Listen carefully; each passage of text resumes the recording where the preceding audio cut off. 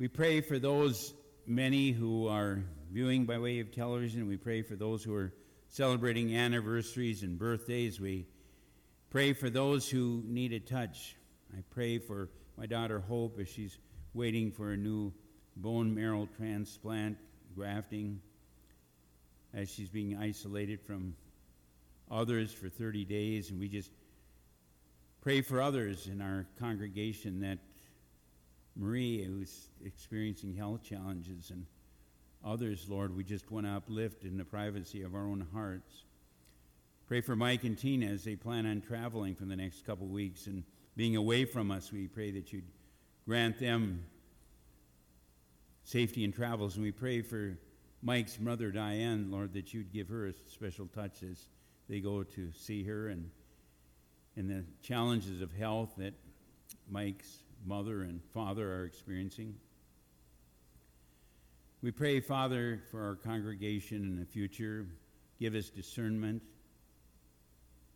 We pray, oh Lord, your blessings upon our worship service. We thank you for our faithfulness of our organist, Clarice, and the music and the time that she spends in preparation and delivery. We thank you for last Sunday's service. We thank you for Reverend George Groves and continuing blessing him as he's becoming involved in our 8 Ways Gateways groups. And even though in retirement, we're booking him on many of the churches that are conservative, evangelical, United Methodist Church, as he seeks out dates and times, and as he goes to the Osseo United Methodist Church to fill the pulpit there, and Fridley and Pilgrim and other churches, Lord, Crosswinds. And for the many new ministers that are entering new churches, we pray for 16 retired United Methodists who are going into retirement, and we pray that their pulpits would be filled and the vacancies would be eliminated. And we pray for the two that have been ordained and called into ministry. But Lord, we realize there's the harvest is so plentiful and the laborers are so few. And we keep this curve of retirement of 16 to 20 United Methodists retiring every year, and only 2 or 3 that are going through the process of 4 years of college and 4 years of seminary and probationary membership. And we pray, Father, that you'd raise up men and women in our congregations that would feel the call of Christ to fill the many vacant pulpits. We pray this in thy name as you've taught us to pray, saying together, Our Father, who art in heaven, hallowed be thy name. Thy kingdom come, thy will be done on earth as it is in heaven. Give us this day our daily bread, and forgive us our debts as we forgive our debtors. And lead us not into temptation, but deliver us from evil. For thine is the kingdom and the power and the glory forever. Amen. If you're viewing by way of television today, our scripture is taken from a number of areas. I tried to get a hold of Mike this week and see if he was able to either come or view. I know some of you would view by way of Zoom the annual conference. You could not vote unless you had a position in the United Methodist Church or pastors. We've voted on issues, and I'm going to be calling on Robin to share some thoughts next week. And Mike is going to be reading scripture that he's kind of prepared for this Sunday, because he's going to be gone here, I think, for a Sunday or two in the future. So, and I'll be commenting on that scripture in the weeks to come. So, Mike, if you would come and prepare to read the scripture and share with us this morning from your heart. Actually, will be the scripture for next week. And I'll be sharing on the GMC, the Global Methodist Church, today, and then Robin will follow up next week. But if you can turn with us to Matthew, the 16th chapter, Matthew chapter 16 through 19, Global United Methodist Church, that it's growing into and kind of leaving the United Methodist Church and is becoming the Global United Methodist Church. is part of the Wesleyan Covenant Association, is going back to a more conservative Methodist church. And they're using as their passion and their vision and their focus the scriptures, Matthew chapter 16, verses 16 through 19, which talks about Peter's declaration about Jesus. Simon Peter answered, "You are the Messiah, the Son of the living God." And Jesus answered him, "Blessed are you, Simon, son of Jonah, for flesh and blood has not revealed this to you, but my Father in heaven. And I tell you, you are Peter, and on this rock I will build my church, and the gates of Hades will not prevail against it. I will give you the keys of the kingdom of heaven, and whatever you bind on earth will be bound in heaven, and whatever you loose on earth will be loosed in heaven." Then also a biblical premise of the GMC, the Global Methodist Church, which many churches that are conservative evangelical are evolving into in the next year, which I'll be referring to from Sunday to Sunday to give you kind of an update. I know many of you are not listening to Christian radio or Christian television and are not aware. A lot of the fake news that liberal stations are not carrying these news, but so it doesn't kind of fall into your lap immediately. We'll deal with this subject so that you are aware of some of the areas of growth. And the second premise is taken from Acts chapter 2, verse 32, where it says, "This Jesus was raised up, and that all of us are witnesses." You and I are all called to be witnesses. Mike and Tina will be gone here for, I believe, a few weeks, but we wanted Mike to kind of give you a little understanding of the Scripture and his feel for next Sunday when he will be gone. So, Mike, will you take off? My sermon's on Luke chapter 9, verses 7 through 11. Now Herod the Tetrarch heard all that was done. He was perplexed, because it was said by some that John had been raised from the dead, by some that Elijah had appeared, and by others that one of the old prophets had risen.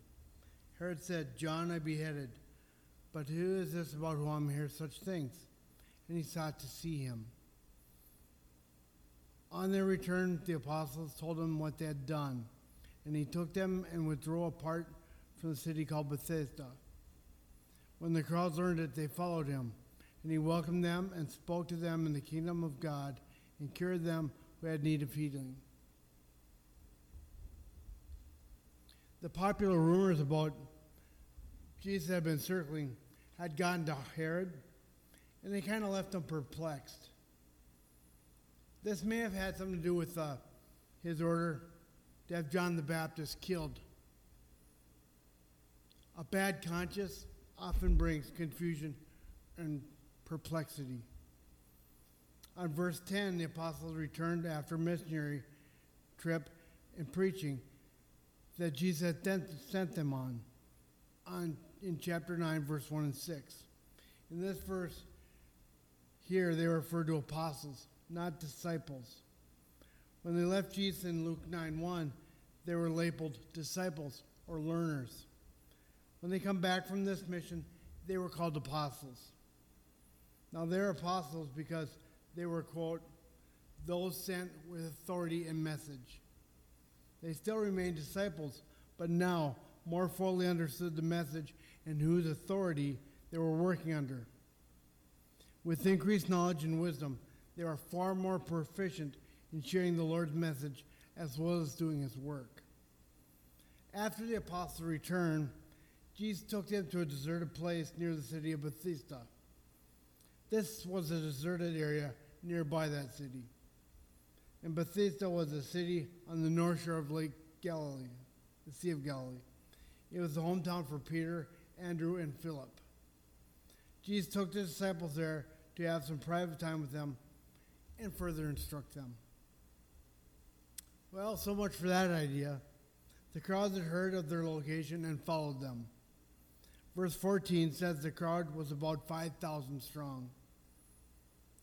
Jesus did what Jesus often did. He spoke to them about the kingdom of God, and he healed those that were in need of healing. A good point to make here is back then, culturally speaking, kids and women weren't counted as in populations. Culturally, only men over a certain age were counted. So considering that, the crowd's number was probably over 5,000. Further on in verse 12, the apostles were tired and asked Jesus to let them leave because of the lack of food and facilities. They also noted Jesus they had come to a lovely, lonely place to get away from the crowds. Since that didn't work, they were looking for and needed a break from the constant activity they were experiencing with Jesus. Here's a final interesting note about my scripture. Herod had presented himself as a politician and focused on his publicity. For that reason, he didn't want to miss making contact with Jesus. Jesus was fully, publicly more popular and making the headlines of that day all the time.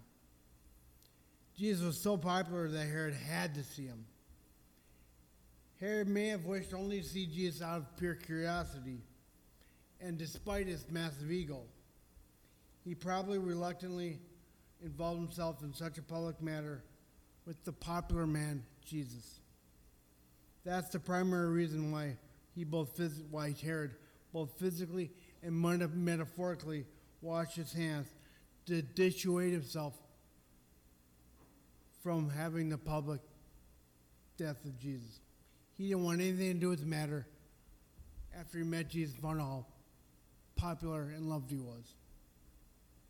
And he had him executed and washed his hands there. Thank you, Mike, and you bring greetings to your mom, Diane, next weekend as you travel. Pray blessings upon her. I am hoping that as you return, you'll share how she's doing. Dr. Mike, would you want to share any thoughts about your brother, how he's progressing in that? Would you like to share? You think, yeah. Would you feel up to sharing? Well, we're going to expect a great report from you next week. I always get a little confused. These doctors, they learn to grow to look alike. Yeah, actually, I'm my brother. I'm the guy you were praying for. Is this on? Can you hear me? I have a bit of a Mickey Mouse voice because I have vocal cord paralysis that was injected for me to be able to swallow and then to talk. But I am here by the grace of God. Grace of God. To give you further encouragement in your prayers for healing, for I am truly on the road to recovery from 13-hour surgery, cardiac arrest afterwards, seizures, vocal cord paralysis, ulnar nerve palsy, and an ornery personality, which was mine for all the hassles that I had to go through and how the nurses had to keep me on the straight and narrow and avoid falling on the floor and splitting my chest open. So anyhow, I just happened to read this morning, and this is from a sister church on Portals of Prayer for personal and family devotions, and this is from June 9th. I'm trying to catch up for the month that I missed out on reading this since I was in the hospital for 3 weeks. But anyhow, it's talking on Romans 12 and also the hymn, Take My Life and Let It Be.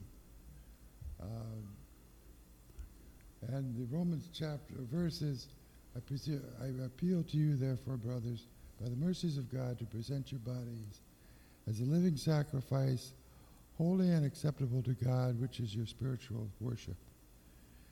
And that's from Romans, and the commentary is a litany of gratitude for all of God's bounty should be our praise. He can take all of what we have, life, moments, days, hands, feet, voice, lips, silver, gold, intellect, will, heart, and finally ourselves and our love. Our great God uses these as his instruments to tell others of him and his salvation. It is a story that cannot be told by angels, but only by those who have experienced ransom from death and are eternally grateful. May God consecrate our lives to him. And then the prayer is, Lord, use me as you will to be your vessel for the gospel. In Jesus' name, amen. So that's my prayer now, too. It's been a tumultuous month. My father-in-law, whose shirt I'm wearing, by the way, and who sat over in that pew about the 4th or 5th when I introduced him at Easter, who gave a quick little sermonette and was going to come up at the pulpit. He's now on the other side of the veil in God's bountiful blessing and in the mansion that he has been given. So I will have to talk in his stead too, but maybe at another time. I didn't want to take up too much time, but just to thank you all for your prayers and continue to do so. I would like to get, since this is my dominant hand, to have that palsy, which affects at least half my hand and affects my grip and my voice, which was what first brought me and my future wife together, was singing in the choir at Moorhead State. So I would like to get back to the bass voice that I have and can project a little better than this one. I covet your prayers, and I thank you for all you've done, and I pray for your church and for the ministry thereof. And I do so in Jesus' name. Amen. Amen. Let's all extend our right hands to the pulpit for our favorite ER doctor here. Father, we just pray for our favorite ER doctor as he's recuperating and looking more like his younger brother each and every day. We pray for the grief that his wife is experiencing. Warren, who was a officer, aviator, instructor, we just pray that as he's made this transition just in the last few days from this life to the next, that he's leaping and jumping and he's bodily flying about in paradise where there's no more sickness, no more death, no more illness, no more aging. Pray your hand of blessing now upon our favorite doctor here and his family and Mike and all the others. Lord, we just thank you, Father, for his willingness to even come and share and for his ability and restore that grip that he had, and as he's overcoming this tremendous surgery, the backside of his heart. And we thank you for his presence here and continue to bless and surround this family as they're grieving the death of Warren and just the recuperation and near-death experiences that this family has been going through. In Jesus' name, amen. Praise the Lord, and God will have you singing in the multitudes. You know, I know when I had my mitral valve, they told me that I better take at least 6. And I thought it was 6 hours. It was like, weeks and months, you know. But praise the Lord, you know, as we get older, we don't recuperate quite as quickly as we were when we were teenagers. I know many of you have been asking me, so rather than dealing with what went on last week, I want to kind of deal with the television audience and then also with our congregation and many Methodists that probably have no idea what's going on in the United Methodist Church and many churches. It just kind of creeps up on you. I can honestly say this really hasn't, crept up on me because I've been dealing with this for some almost 50 and 60 years. I used to study this, you know, when I was kind of a lay delegate from a local rural church going to conference, and the issues that were trying to be resolved, basic articles of faith and the Constitution of the United Methodist Church and the discipline of the United Methodist Church and the vows that we took as ministerial candidates and as they get our license to preach, and then the lay delegate vows and that were being taken, and I actually witnessed probably the height of Methodism was in 1968. I went to the merger of the EUB and the United Methodist Church, or the Methodist Church, which became EUB, and Methodist joined to become the United Methodist Church in 1968, and that was the height of membership and church attendance, and then it's been dwindling some 1,200 to nearly 2,000 members a year in just the state of Minnesota that I've tracked since 1968, and I kind of sense that if we could exist to the year 2025, there probably would not be a United Methodist alive. I tracked that many years ago. When I went to college, I was pre-med and was majoring in mathematics and chemistry and biology. But I always had a concern for the church, and I followed the church, and I would always like to listen to the lay delegates' presentation. That was normally the week or two after annual conference when all of Methodists in the state of Minnesota would gather. Sometimes it was at Hamline University, other times it was Northfield, and it was in St. Cloud. It was always much more convenient when it was at St. Cloud, and I lived in Eagle Bend, to go to St. Cloud. And then as I was a probationary member, a deacon and elder, it was mandatory by, the Book of Discipline that all ministerial candidates attend this week-long event where decisions were made concerning the budget and theological issues. We're in the midst of almost a civil war now within the United Methodist Church. For many years, the more liberal Methodist Church was claiming they were going to take all the assets and just leave the United Methodist Church. Well, when they found out that they were not going to get a major following, they said, no, we're going to stay. We're going to stay in the United Methodist Church. And we want to claim the name United Methodist. So then it became the object of the more conservative evangelical Methodists to kind of leave. And they've been brokering for the last years, how about all the assets? How about the property? How about all the seminaries? How about the publishing houses? How about all the nursing homes that had the title United Methodist? And there was a dealings that was going on, and they were allowed to exit, and many decisions were going to be made in 2020, but because of COVID and the transportation of many delegates from throughout the world could not gain entry in the United Methodist Church, and basically 99% of those outside the United Methodist Church didn't want the church to go through any form of division. So it brings us up to the Transitional Leadership Council. This is a council that's helping lead various congregations through the next few months. And this transitional leadership team has been meeting weekly for a year to establish an interim process.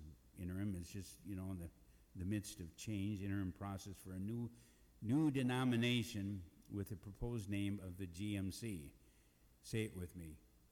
Global Methodist Church. It's Global Methodist Church, which stands for the GMC, and it will have their own logo, and picture, if you will, 3 concentric circles, and all 3 circles are overlapping, and in the center is the cross. This is what the Global Methodist Church will look like.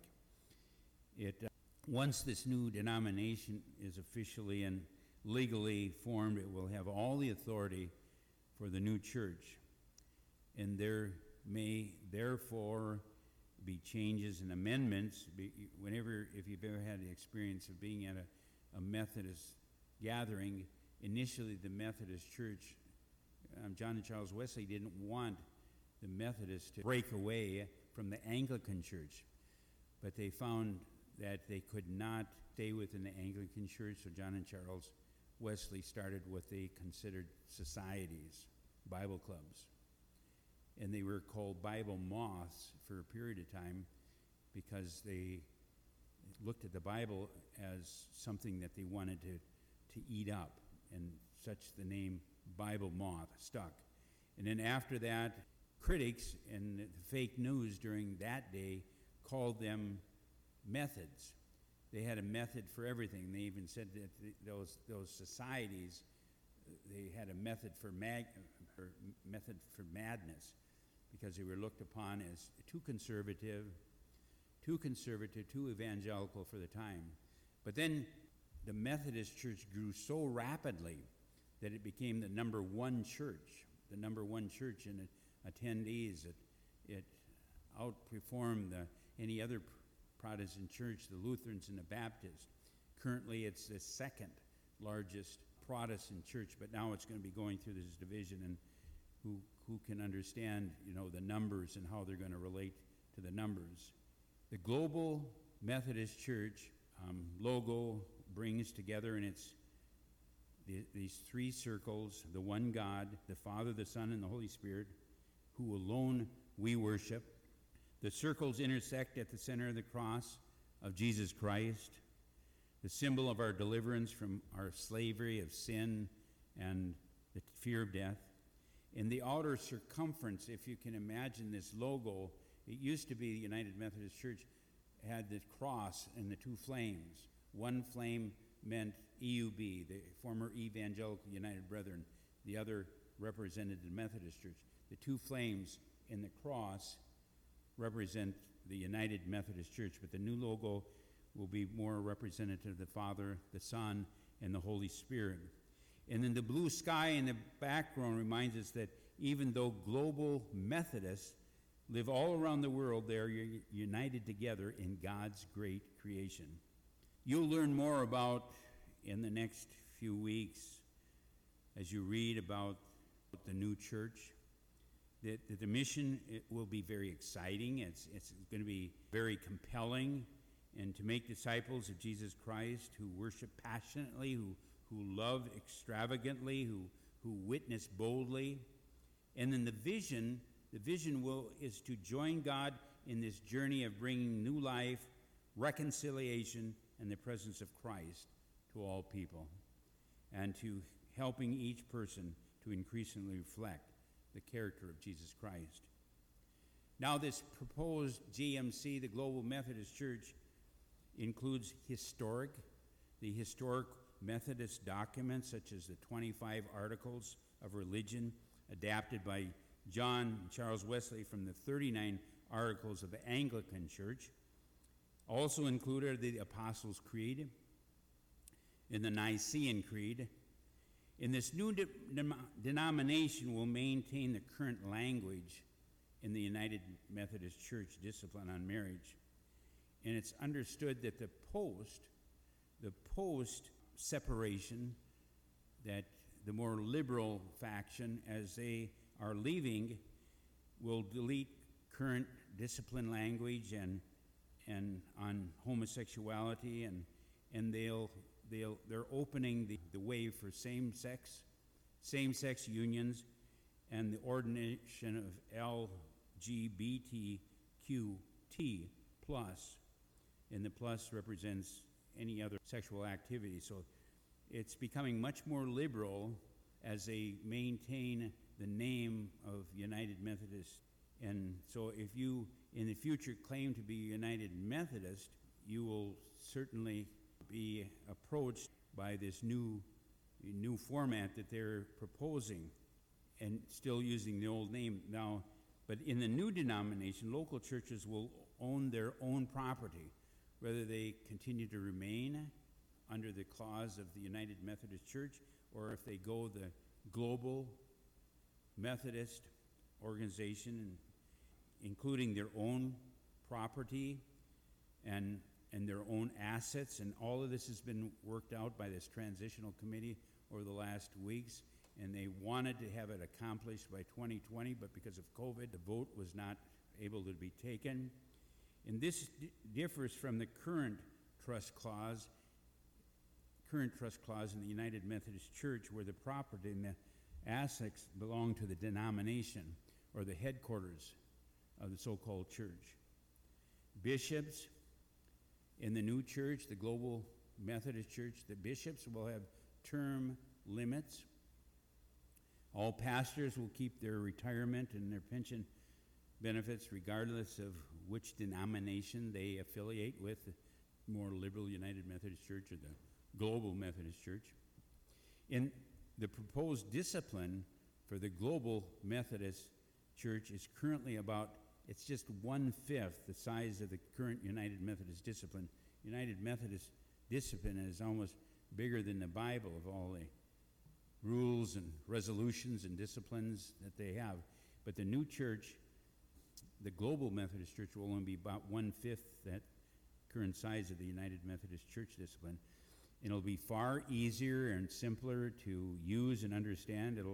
There's going to be much less bureaucracy and rules, with more local church control. The local church will have control of their own ministers and the calling of ministers, rather than going through any aspects of bishops and cabinets and district superintendents. And the proposed discipline begins with our heritage of faith, which reads, as a Wesleyan expression of Christianity, the Global Methodist Church professes the Christian faith established on the confession of Jesus as the Messiah, the Son of God, the resurrected Lord of heaven and earth. And the confession is expressed by Simon Peter in the scripture that we read this morning from Matthew chapter 16, verse 19, and Acts chapter 2:32.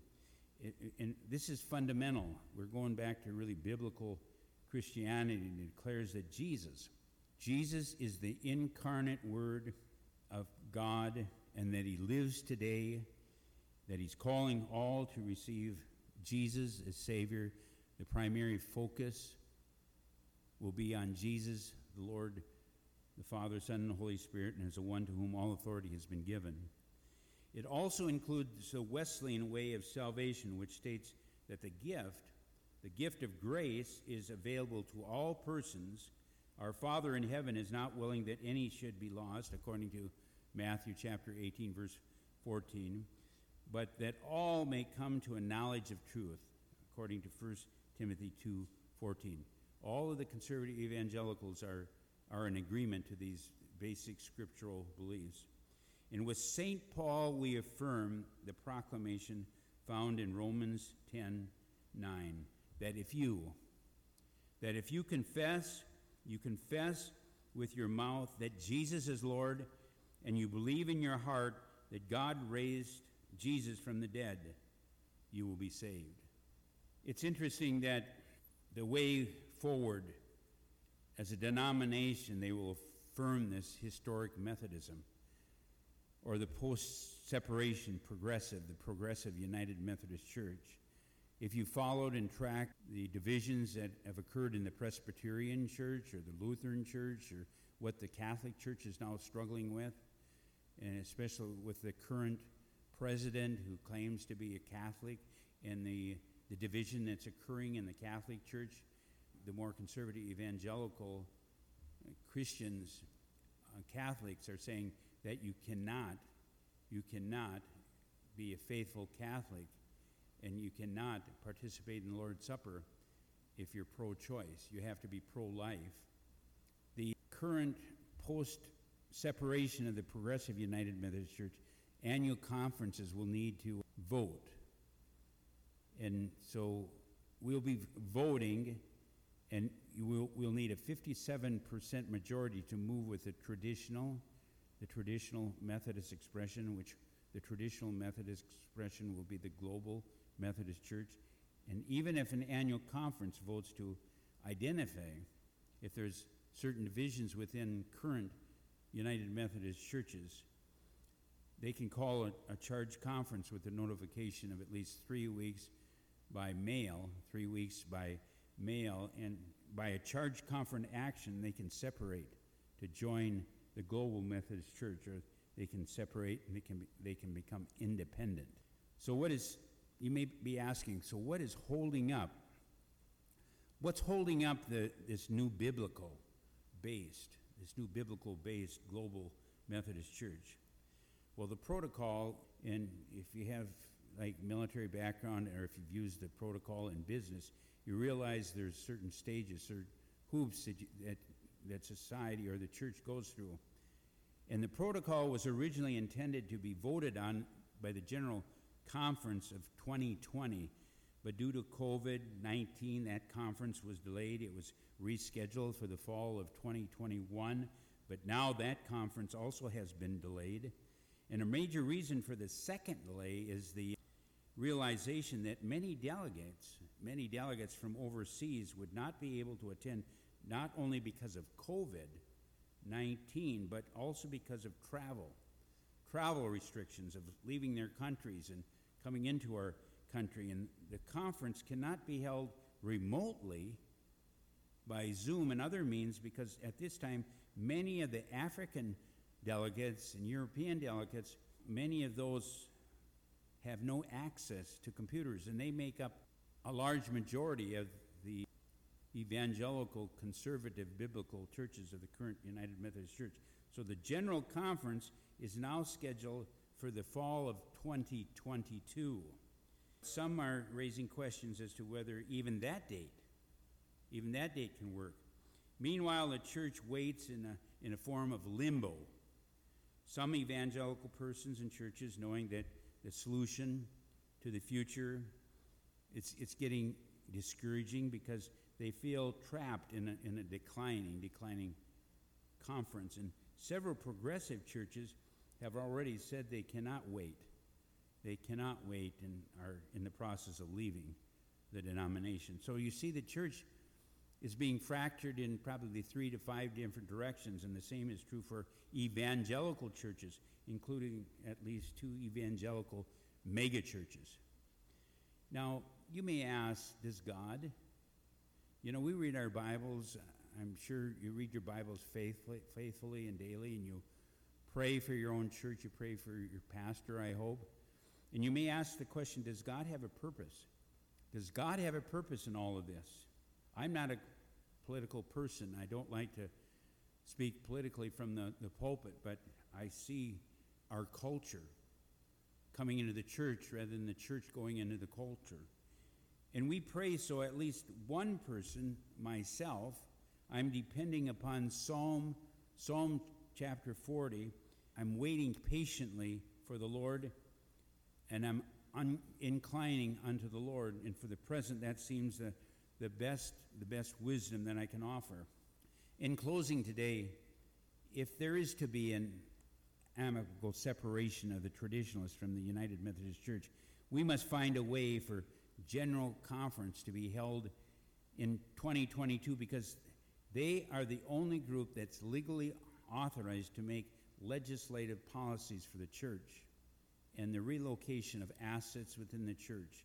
We're talking about millions and millions and billions of dollars of assets in nursing homes and publishing houses and local congregations and churches and assets of their property.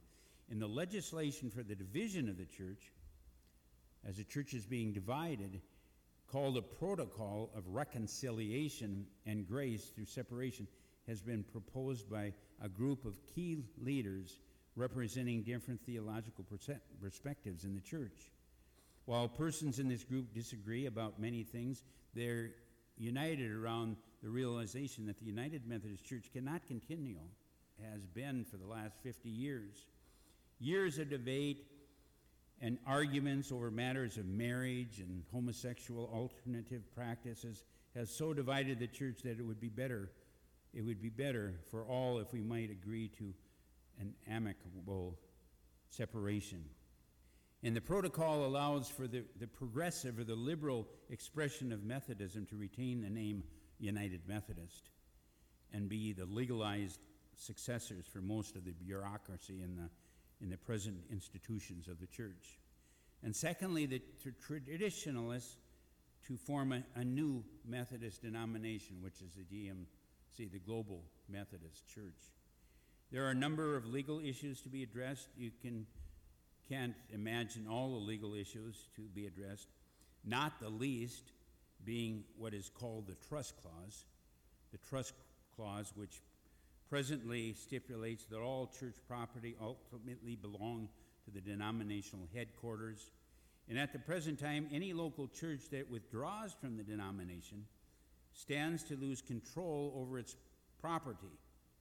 And the protocol makes provision for withdrawal without loss of property. That 57%, if you want to go on to be a more conservative global United Methodist Church.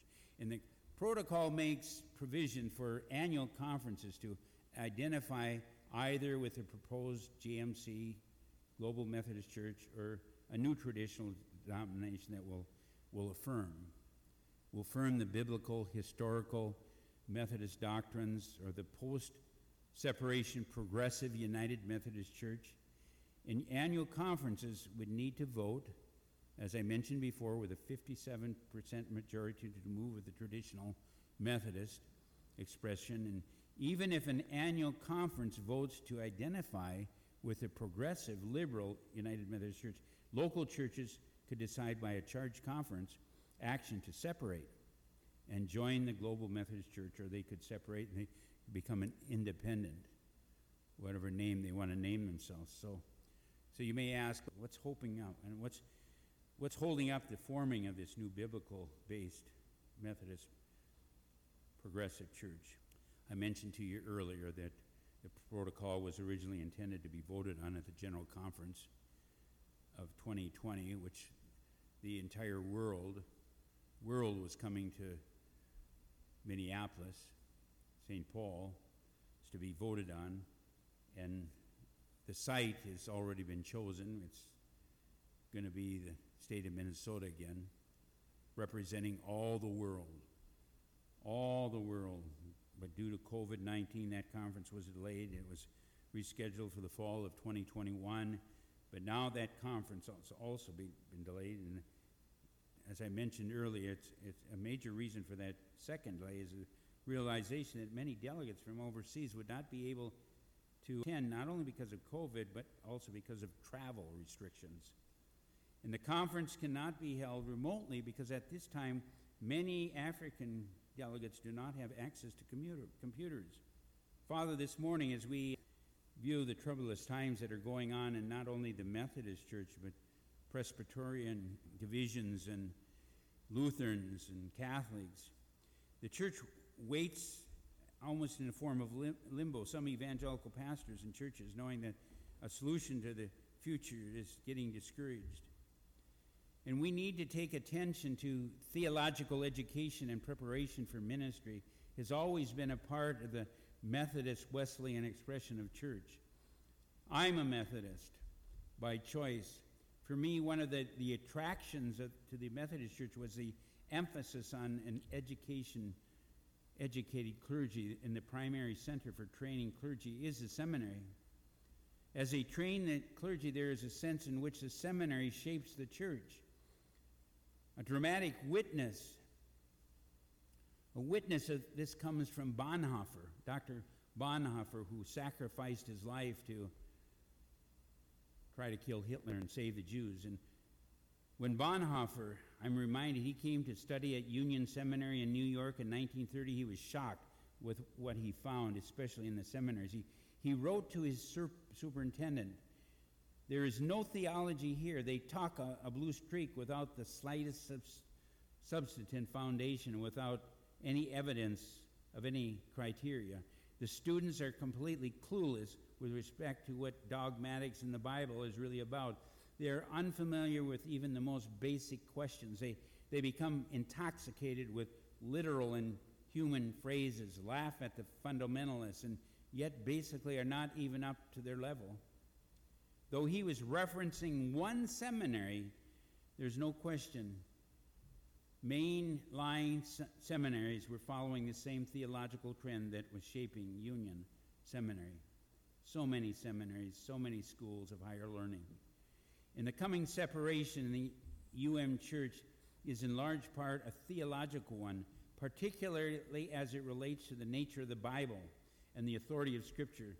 The week I began to read Bonhoeffer in his autobiography, from which I quoted above, the dean, the current dean of Union Seminary, made the news. He denied the virgin birth, and he denied the divinity of Jesus. That seminary is one of the approved seminaries for training ministers in the UM Church.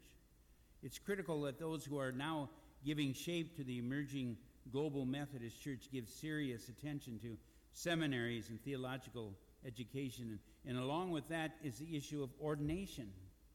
I believe that the new denomination will have to focus in a marked way on church planting. This will probably necessitate better and more creative use of lay persons. This gives us the opportunity to think positively about the ordination and deployment of what we presently call local and lay preachers. Training will be a big, huge issue. Simply adopting a course of study is not going to meet the need. And also, how limited or expansive are we going to define the roles? We must in no way infer a second-class understanding of the ordination. This more expansive use of lay persons will open the door for exciting creativity, not only in church planting, but evangelism, reaching lost souls for Christ. Plucking, as John and Charles Wesley would say, plucking souls from the flames of hell, serving both rural and urban populations and shaping essential charges. The Global Methodist Church, the GMC Church, gives us a once in many generations opportunity to be guided and empowered by the Holy Spirit to do a new thing without diminishing what the Holy Spirit has done or sought to do in the UMC or other Wesleyan movements. Father, with every head bowed and every eye closed, as we pray for the many needs within the many congregations, the many denominations, we find that even within the church, they're having more of a worldview rather than a biblical view of society and life and livelihood. I thank you for those of my listening friends by way of television and radio and the congregation here that want a biblically based church. With every head bowed and every eye closed, Lord, help us to repeat this prayer. Dear Jesus, I thank you for my personal healing. I pray for healing of the church. Help us, O Lord, to repent, to stand up for the truth, the life, and the way. In Jesus' name, amen. I believe the offering plates at the back of the church, I don't know if we want to kind of circulate those. Joe, if you want to circulate those plates, and you can actually bring the plates to the altar if you would be so kind to do. Let us turn to our offertory prayer in our bulletins, and would you follow me as we dedicate this offering to the Lord. God of boundless generosity, as we offer our gifts and our lives to you, help us to hear and heed your Apostle Paul. We long to grow as disciples so that we grow in generosity. The abundance we have been given has a purpose in your plan, that we might know the joy of sharing that abundance with those in need.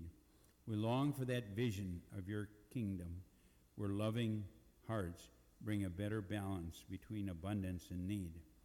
In the name of Christ, our teacher and Redeemer, we pray. Amen. As the ushers come forward and take up the offering, let us turn to our offertory hymn, My Hope is Built. Purple, number 368, please.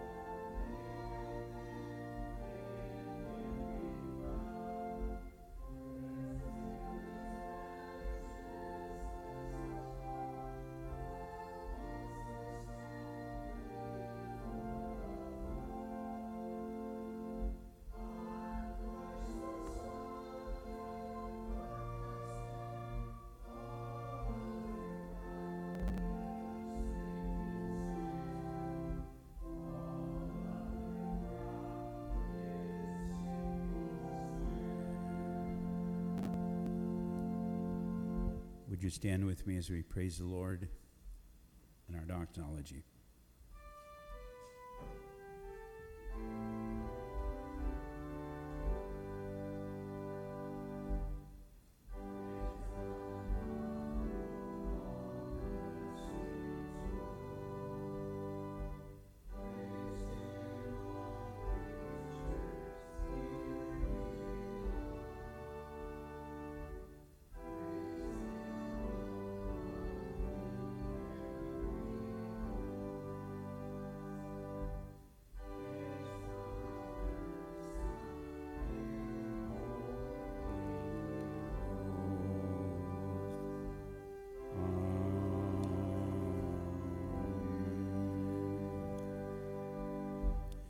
Lord, we praise you again this morning for our favorite ER doc being back, and we pray that you'd continue to have his healing in mind as we pray for him and as he listens to the advice of other doctors and very patiently recuperates and recovers, and for the mourning process of Warren's passing from this life to the next. We pray for your spirit for Diane, and as Mike and Tina travel the next days and weeks, we pray that you continue to bless them. And we pray for all of us now that we serve a God of abundance, generosity, a holy God that's above us, among us and within us. And we rejoice this day that while we might have chosen, that you may have chosen to be unknown to us, we know you through Jesus. You have revealed yourself in many ways. Each encounter with you calls us to return blessings with worship, compassion, and service. And so we give this day and all days, we do so in gratitude for all your care and for us through your creation. And when we give this day, we give it because in love you gave us Christ, that through Jesus we might find eternal life. And when we give this day, your Spirit leads your church to reach out in compassion, mercy, and grace to all your children everywhere. In gratitude we celebrate you three and yet one. Amen.